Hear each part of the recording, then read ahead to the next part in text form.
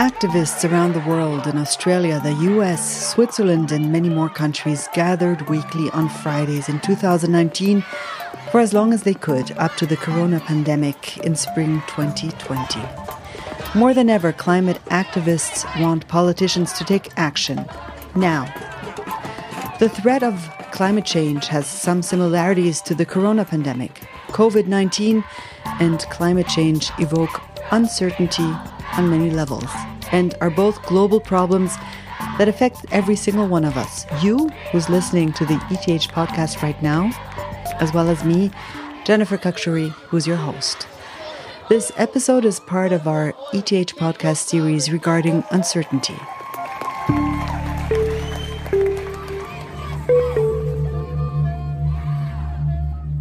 Well, there's a lot of similarities between a pandemic crisis and the climate crisis, I would say. In both cases, we're talking about some kind of public good. In one case, it's the planet, and the other case, it's the public health. This is ETH professor Reto Knutti, an internationally respected physicist and expert in the human contribution to climate change. In both cases, the problems, at least at first, seem to be a kind of abstract, far away. We don't quite know how to deal with it, and humans are not particularly good in dealing with these kinds of problems. Even though we're claiming to do policy that is based on facts, we often act based on previous experience and feelings, gut feelings and opinions of others. So there are similarities, but there's also, of course, differences. Climate change is a much more long-term problem that you have to deal with, that you cannot solve with a vaccine or a short lockdown. I mean, the pandemic is just a very small taste of what is going to happen if we don't take the biodiversity crisis and the climate change crisis seriously. This is Annabel Ehmann. She's working on her master's thesis in agricultural economics at the ETH at the moment. Annabel is not only a student, she's also an activist and therefore believes in change passionately. She's so passionate that during one of the climate strike protests, she even camped on the concrete floor overnight in the capital of Switzerland. She slept on the Bundesplatz in Bern. The Bundesplatz is a big square where the Swiss Federal Palace of Switzerland and the National Bank are located. It was a very exciting and wonderful time to be with so many people and to be so sure about what we are doing. I never felt so sure about something that is so urgent to do, but I was also a bit sad that it has to be us who do this when at the same time people are acting like there is nothing wrong in our world. Climate change never hit us like the pandemic because it never created this existential fear in us. It always seemed like something far out into the future. And every now and then we would experience something which would push it up on the political agenda, whether it was a heat wave in summer or a hurricane hitting a big city or something like that. And then it would rise up on the public agenda and we'd think about it. But it never drove us to do the kinds of behavioral changes that we did for coronavirus. I'm Tony Patt. I'm professor of climate policy at ETH in the Department of Environmental Systems Science. In his research, Tony looks at ways how to get to zero emissions. It will be a long way to get there, but Tony has had an overall view since decades. He's more optimistic now than in the past when it all began for him. I grew up on a farm in Massachusetts and just loved being outside. And I especially loved winter. I loved snow and ice. We had a pond on our farm where I grew up skating and playing ice hockey on it with friends. And I would go cross-country skiing through the forest and alpine skiing and all sorts of things. And interestingly, we had a neighbor who was a BMW salesman, and he had a snowmobile. And I would also go and drive his snowmobile, and I loved that too. In fact, I love driving things, which is a little bit of a contradiction to this all. So that's why I'm hoping for electric everything, so you can still drive those things. But anyway, I absolutely loved winter, and I noticed. I think maybe I was growing up in the 1970s, a period which was particularly snowy. But by the 1990s, it was noticeably less snowy. I mean, I paid attention to these things as a kid. When I was growing up, I would make a note of when I could start skating on our pond. And it was usually by the end of November, first week of December, that we could skate on our pond. And by the 1990s, it was already the case that if you were lucky, you could skate on ponds by January. And I started thinking, this is happening. It's happening and I don't like it. And then Al Gore published his book, Earth in the Balance. And I remember reading that when it was first published. And he talked a lot about climate change. And I started thinking, yeah, okay, this is happening and it's going to get a lot worse. Al Gore's book, Earth in the Balance, appeared in 1992. 14 years later, in 2006, his film An Inconvenient Truth came out and drew a lot of attention. The scientific consensus is that we are causing global warming. I am Al Gore. I used to be the next president of the United States of America. This is Patagonia, 75 years ago, and the same glacier today. This is Mount Kilimanjaro, 30 years ago, and last year. Within the decade, there will be no more snows of Kilimanjaro. This is really not a political issue so much as a moral issue. Temperature increases are taking place all over the world, and that's causing stronger storms. Watching this film was a defining moment in Annabelle's life. She was 12 at the time. My mother and my sister and I, we went to the cinema and we watched a movie from Al Gore. Then we went home and we knew, okay, something terrible is going on and it's a threat to our planet. But somehow I don't remember that we kind of concluded, okay, now we're going to change our life. So what should we do now? How can we act or something? It was just now we were a bit aware of it, but still we were not really consistent in our actions. And then after my apprenticeship at a bank, I worked there for 2 more years, but then I decided to go back to school. And there we had many hours where we discussed about those topics, especially also climate change. So I got more and more interested also in agriculture, and then I decided to study agriculture. And there at ETH, of course, in the first years, you learn a lot about the climate, which is essential for agriculture and everything else in natural sciences. So yeah, there I really got aware of it even more, and also really the consequences and the details. And then kind of when I saw people on the streets in Zurich, I was just kind of activated. So, okay, now I see something where I can contribute. And Annabelle joined the protesters right away. I started supporting the climate strike movement at my university in the sense that we tried to mobilize more students to join the strikes. So we printed flyers and distributed them to inform the students when the next strikes will happen. So I started with that. And then we had more ideas and we tried new approaches because it started to become not only about strikes, but also about politics inside the university, but also there were other kinds of events that were organized. And then all of that activities, they lead me to other people and they had also other ideas. And so I got engaged in more and more different activities. Annabelle is heavily involved in the climate strike movement in Switzerland. What do the two professors, who are of older generations than the strikers, think about this movement? I think they're fantastic. I'm deeply impressed. When I was that age, I never did anything like what they've done. And I believe that they've really changed the world. And we're at a place in climate policy that we would not have been without them.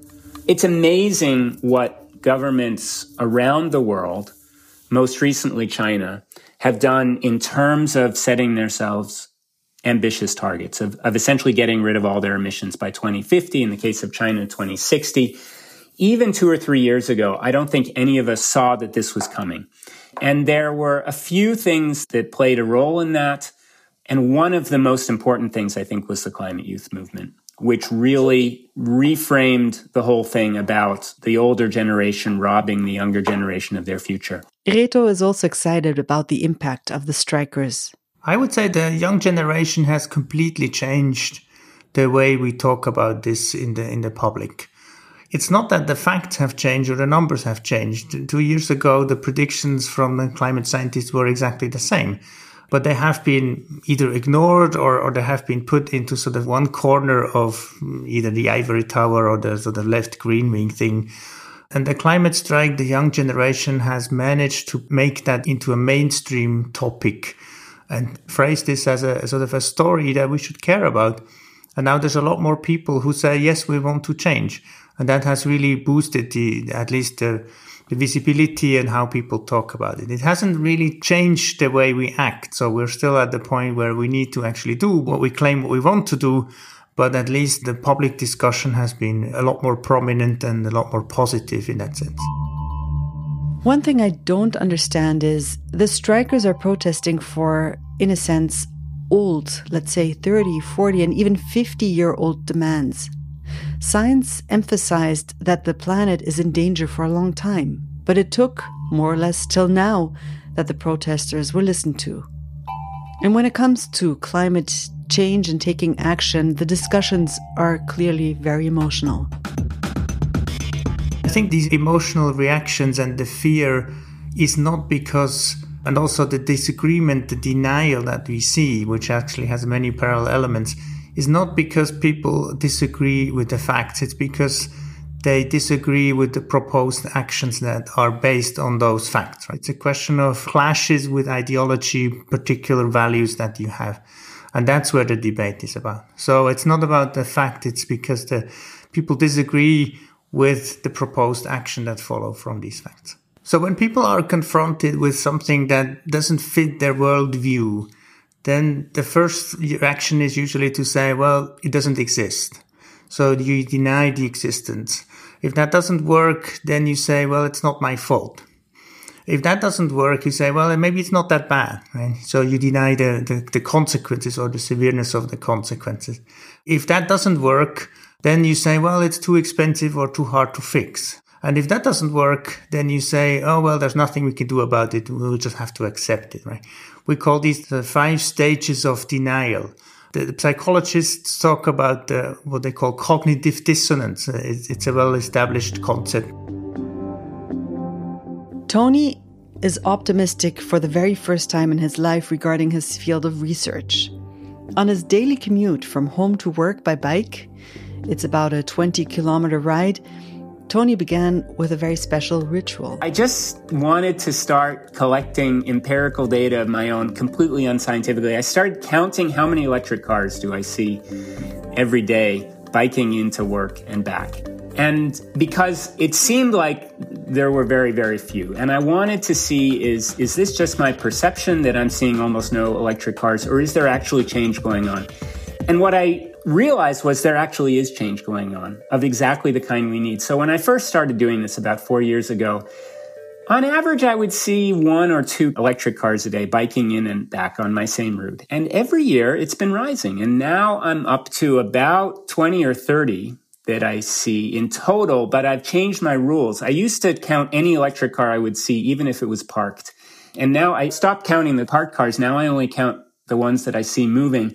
And now I'm up at like 15 a day, and that's up from 2 4 years ago. So we're talking about 8 times more. On a more empirical scale, 99% of the cars you see are gasoline and diesel. It still seems like there are no electric cars there.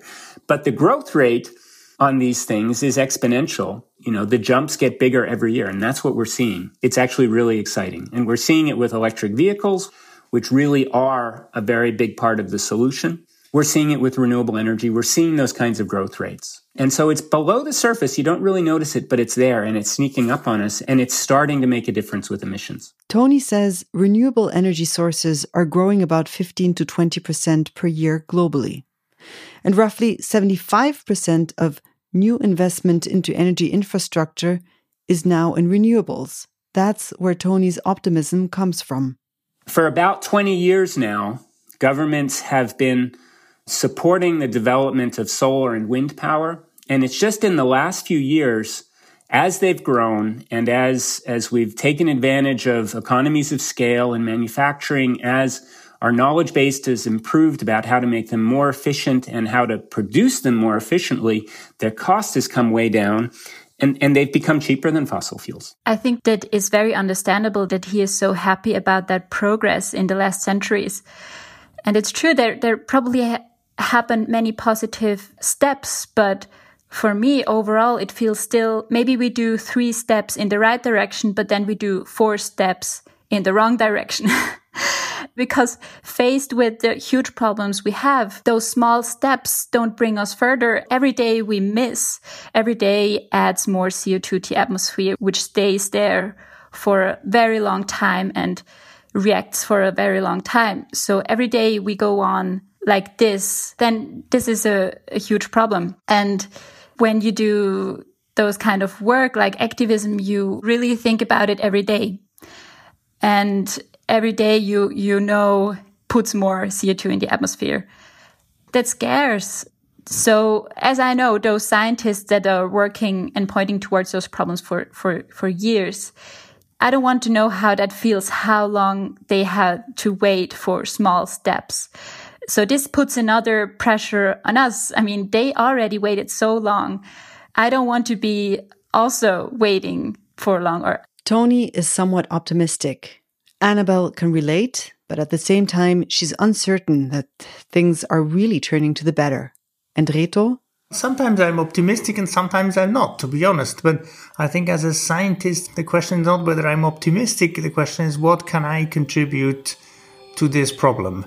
And what I can contribute is not trying to say I'm going to save the world, but trying to provide the most accurate and the most useful information to those who make decisions.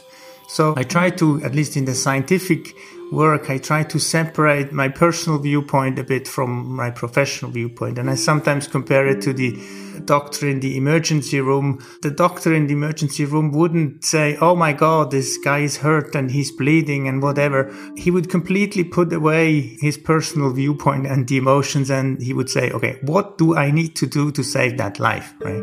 And everything else comes later. We spoke about similarities dealing with uncertainty regarding COVID and climate. Uncertainty seems to be an unreliable factor that's hard to grasp. I tend to try to embrace the uncertainty rather than try to ignore it and pretend it's not there. Sometimes it's hard. We can look at the pandemic situation right now, and sometimes I get frustrated, and sometimes it's not knowing what's going to happen, how we're going to deal with it, drives me almost crazy, because as a scientist you try to be rational and you try to prepare and you try to do a useful optimal strategy, and sometimes I get mad as well. But in most cases it's more useful to say, okay, given the uncertainty that we cannot eliminate, what's the best option we have at hand in trying to move forward. And how do you keep your calm if you get frustrated and angry? Do you have methods? Well, I have 2 little kids, and they keep me busy, and they tell me and show me that there's other things in life that matters. Or I go outside and go into the mountains, go hiking, go skiing, and that helps to keep the balance a bit, yeah. We still have huge uncertainties about what it will be like in the future.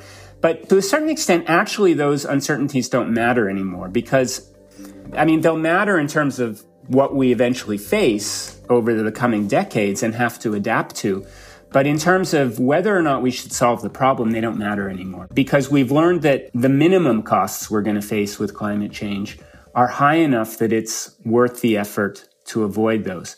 And then the other thing we've learned is we've learned how to do these technologies better, and they've become cheaper to the point where they're almost free, really. If renewable energy doesn't cost any more over the long run, taking into account all the investment costs and everything, if it doesn't cost any more than fossil fuels, then more or less stopping climate change is free. Annabelle really tries to be hopeful as well, but she doesn't always succeed. She's uncertain if she and her studies can really make a difference in the future. At the climate strike at ETH, one of the slogans in the beginning was also, what value has science today? What scientists are telling us since decades, we should take serious. And we also see it now in the pandemic that we should take those things serious. And why are we studying? Why are we maybe pursuing an academic career if nobody is taking us seriously? What is the point of studying if we don't really take it seriously, what we learn and what that means for our lives. One thing is sure, regarding uncertainty in climate, my three guests all want to push their causes forward and stop climate change. How fast will that happen? I guess it's logical that young people are more impatient and want climate change to stop this second, like now. The older generation of professors wants the same thing, but I guess in this case, the older, the more patient. Both of them are confident, Reto and Tony, that change will happen, maybe later than sooner. I guess age and handling uncertainty makes people more patient. But just as important is the impatience of the younger generation, of Annabelle. You're listening to a series of the ETH podcast about uncertainty in many fields. In the next episode, you'll meet Miriam Dunn. She's a cybersecurity specialist, and cybersecurity and uncertainty go hand in hand. I think we need to learn how to deal with uncertainties. So for me, it is really a mindset. It's not just technological solutions that you can plug into anywhere and then, magically the issues are solved. So I think we need people everywhere that are aware that there will be uncertainties and that we again need to expect unexpected things to happen. Thank you for joining us. Tiswachter's Audio Story Lab, sound designer Luki Fretz, and me, Jennifer Kakshuri, are glad you listened to the ETH podcast.